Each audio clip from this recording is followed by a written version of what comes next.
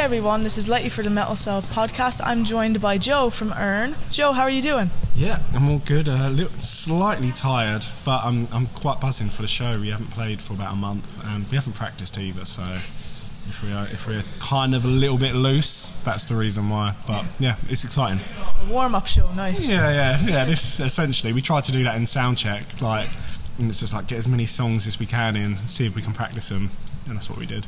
Nice. So welcome back to Ireland. Last time you guys were over was for the Siege of Limerick. How are you guys finding Dublin?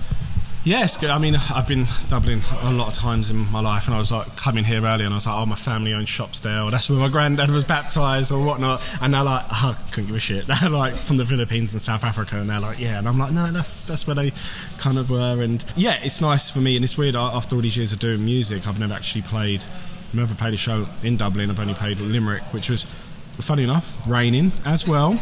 And the only thing we seem to have found in Limerick when we did our touristy kind of thing was a statue of Terry Wogan.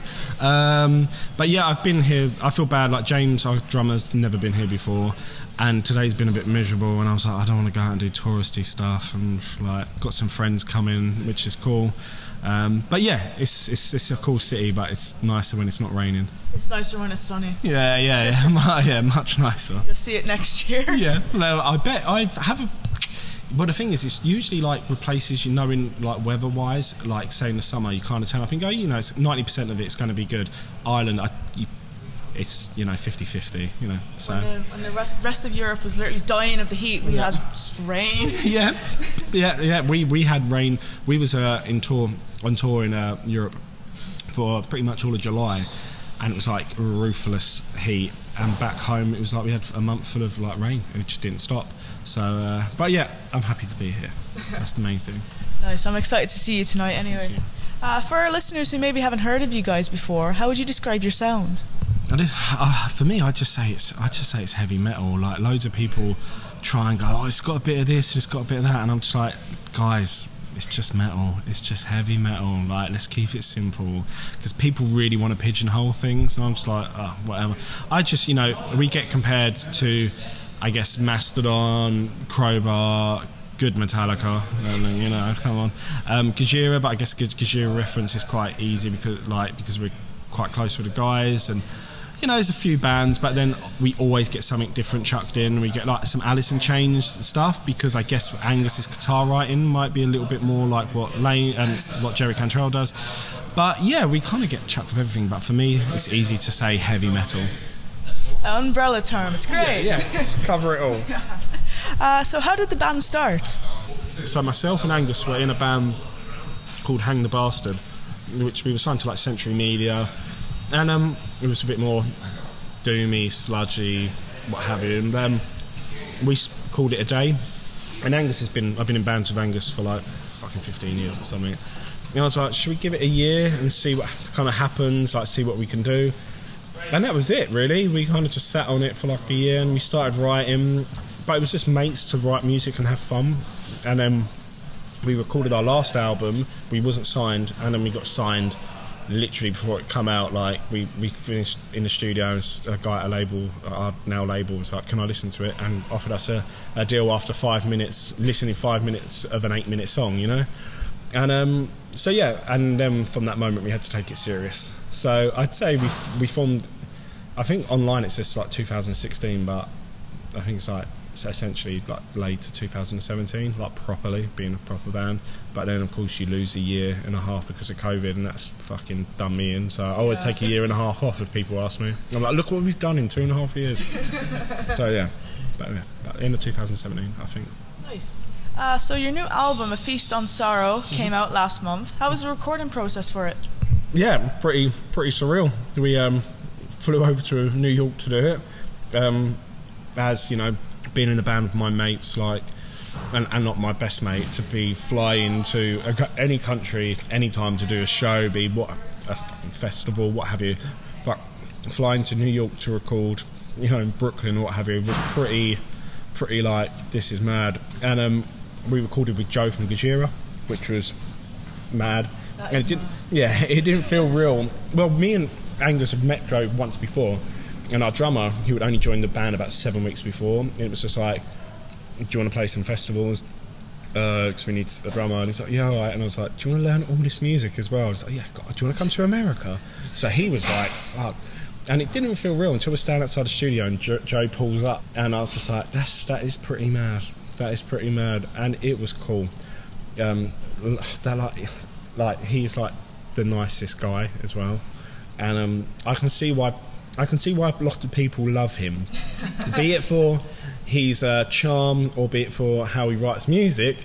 I fell into that trap as well. I was like, what a lovely man. The French are bloody romantic. And he didn't even do anything. He just said hello. And I was like, yeah, fucking hell. I don't know if you're flirting here. And he's just like, yeah. And I was just like, I get it now.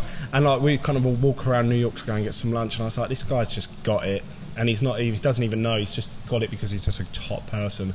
But the process was amazing. I think we was there for like 18 days. And on the way back, James had left after like 8 days. And me and Angus finished the whole thing. And we were flying back. And Angus was watching whatever film on the fucking plane, and I was just sat there like, didn't listen to music, didn't watch anything, and I was just like, didn't that really fucking happen? And I was there for like 7 hours on the plane. I was just watching Angus watch a film. It felt like I was having like a weird out of body experience, and I was just staring at him watching it, and I was like, then I got off in London and it was just felt weird and chaotic, and I was like, oh, that's so depressing. But it was amazing. And we had a couple of days of let's pretend to be American, did the fucking NFL and did the touristy stuff and drunk a lot of beer and ate a lot of shit food, and I loved it. How does the McDonald's compare? Oh, it's the one thing we never fucking had. Yeah, it was like weird. And it was like one day walking through New York and it's like, there's a McDonald's. And I was like, yeah, let's get further into wherever I'm if I'm on a... And it was like weird. It was like they just weren't there. But, we found...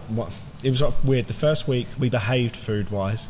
James is a bit more of a fitness freak than us, me and Angus, and we went shopping in a Mexican supermarket. And I didn't kind of realise it was a Mexican supermarket until about 3 times in, and I was like, well, compared to you guys, I definitely don't look Mexican. But it was good as gold. And then James left, and then all of a sudden, every breakfast we'd go to this one place where they have like egg and cheese fucking things, massive coffee, and then there was this pizzeria. And every fucking night in the last 9 days we went there, and it was just disastrous, and yeah, it just kind of went out the window. But that's me and Angus are like each other's bad food foil. Like we kind of egg each other on, and yeah, like if you look at pictures at the start of it to the end of it, fucking hell, mate. Yeah, I had a good time. So the 11-minute epic "A Stumble of Words" is a song to be reckoned with. Like, it's so amazing. Is there a story behind it? Well, the story of the album is two of my... I don't have a very big family, but two of my immediate family both had dementia. Sadly, one of them passed a couple of months ago. And cheers. And "A Stumble of Words" is literally about talking to someone with Alzheimer's dementia, and I literally... It's weird, like talking and they're having a conversation. It's just like someone hits a switch. And it's like, and it's gone. Where does that go? Where does that thought, where does that meaning, where's that feeling gone? And it's basically about, for me, it's like, the kind of way I describe it is like, can you imagine I just grabbed that from your head and I just pulled it out and just chucked it out into the sky. Where's that journey going to finish? Yeah. And that's it. And like, it's almost like that person being taken above. And so that's what it's about, just watching them like in that moment, and then obviously expanding a story around that. Yeah. So yeah, that's what it's on. Very deep. Yeah, pretty much the whole album is. I mean, it's been a slog. There was times when we were doing a lot of press day to day, and it's like sometimes I was like, "Whoa, this is like hard," because I'm doing like 6-7 hours of like this. And it was like one day I was just talking to this guy about it, like the album, doing the press. And it was after a long day talking about it, and I was just like, "Phew," and I just got like emotional randomly, and I was like, "Fucking hell, don't post that, mate. Like, do me a favour." But it's I don't think I'll ever go in so deep on a record like this again. Like, it's just not good for myself, really. Well, you did a good job on it anyway. Thank you very much. 51 minutes of like... Yeah. Oh, thank you. If you could collaborate with any musician, dead or alive, who would it be? A bit more of a light-hearted question. Yeah. I'd love to get James Hetfield, because I want to hear what he could do now with a band that are actually doing stuff instead of what they're doing, sadly. I mean, Rob Trujillo's different. Rob Trujillo and Metallica's elite. I'd love to work with James Hetfield. I'd love to see, like, I'm like, man, there must be something in there. We're not yes men. We're not going to tell, that's James, that riff in fucking whatever's good, because it's not. I wouldn't do that. I'd be like, come on, like, just close your eyes and pretend you're that guy again. I'd love to do that. Not to say probably end up coming out sound like fucking shit, but I mean, to be fair, I was really lucky. The song "Becoming the Ocean," I got to write me and Joe wrote the kind of the lyrics and the pattern for that song. I'd love to go and do a whole record with Joe. Be like, we haven't a joking picture where it was our St Anger tribute band, and it's us with Joe, so like doing a band pose, and it's quite funny because he's a lot taller than us, so he's like doing the splits to try and get down to the rest of us. So if everyone saw the picture, he'd be like that. But yeah, I'd love to do a record with Joe, just to hear us with two guitarists, but that guitarist be that guy. But the Hetfield one is, because I feel there's still life in there. Yeah, because me and my friend were talking, like we were jamming one of the days, and we're both Metallica fanboys, and he was just like, there's just so much E in there. I'm like, yeah.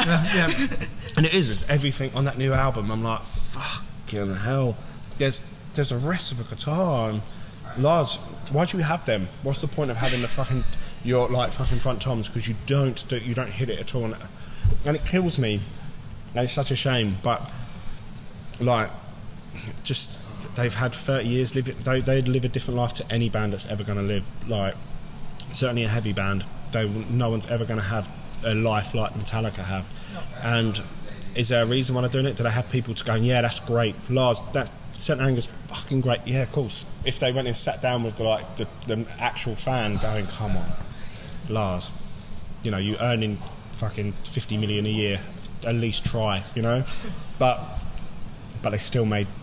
And I always include, when people try to shit on Black Album, I'm like, trust me, ask any band, if you could have the Black Album, every band will go yes, because the songwriting ability on that level, different level. Like, people go, Kill 'Em All. If Kill 'Em All's not better than the Black Album, no. And the production on the Black Album it's the one. But people who are like, oh, blah blah, I'm like, no, trust me, ask any band if you could have the Black Album as your next album. Yeah. Why? Because it's gigantic. Yeah. Because as a Metallica fanboy, I've never listened to Kill 'Em All in full. I can't stand the production on it. I'll only listen to a live version of it. Yeah, I get it. I mean, when I was kind of growing up, I was just like, whatever, just trying to find. It's of that 5 album run, it's probably my least favourite. But the best moments of it are still killer. But then there's stuff like, I can't stand Jump in the Fire.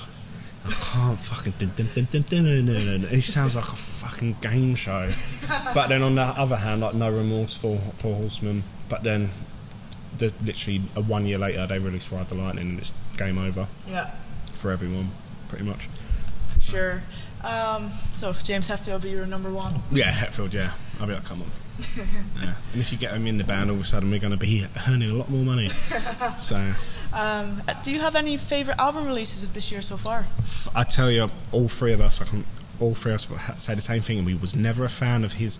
I say never a fan, not in a bad way. I wasn't a big fan of his previous band, and I knew some hits, but that Phil Vallo album, the one he's released this year, it's like Nordic pop soft rock, and it just makes me feel good. And I wasn't like a him fan. I was like, oh, if it's not fucking heavy enough, if you can't die, listen to it, you know. And but now, like, it's amazing. We played a festival and we met him. Like, the guy comes out those photos with us is a massive him fan. I was like, let's go, there he is. And I was like, fucking hell. And all of a sudden he just seemed really tall, and all of a sudden I was like, yeah, it's fucking Phil Vallo. Like, and he is such a nice guy. When we think, like, he was really cool, and we watched him. The sun was going down. He come out. They played half of his album and half of him stuff, and it was amazing. We just bought tickets playing the Royal Albert Hall. That album just makes me feel good. It's just, like I say, it's not heavy or anything. It's just, and he plays every single instrument on the album, and that's my favourite. It's more like a soundtrack to life than anything. Yeah, and every one of our bands got it. And there's a song in there, and there's a video. What they've done, they've made it look like him when he was younger, and him like with like the beanie on, a wig on, and there's something really kind of nostalgic about it. But again, I can't relate to, because I wasn't really a fan. I liked the hits that were ever shown on whatever TV. But that's one of mine. But on the other hand, I really like the Cattle Decapitation, so it's just like, that. But that Phil Vallo album's for me comfortably. I fucking love it. Just Nice one. Here's our last question. Do you have any advice for anyone wanting to start a band in 2023? as someone who it took a long time to get anything happening, mate, like, I had so many friends have their success been and gone, and I was like, I've got friends in like fucking bands like You Me at 6, and I'm like, fucking hell. But just keep, if it's really, really what you want to do, and you can buddy up with someone who has that vision, and that's what I was lucky with me and Angus.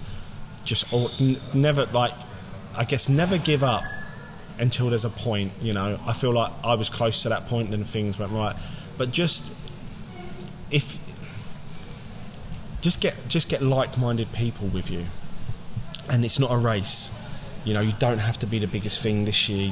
You have to find your way, but just get some like-minded people on you to spread out the weight. For years, I took all the pressure on, but now there's less. I've never been in the band with 3 people before. It's just, you know, and we all take different things. Spread the load, but make sure everyone's common goal is the same, because otherwise you're wasting your time. And you know, I've been there before, but as well as that, fucking enjoy it. The best time I ever had was when I was like my first ever band, and it was the Innocence, before all fucking political shit got in there. Enjoy those moments, them early moments of being in your first band, because that's like, for me, I still look back on that and I will crack up.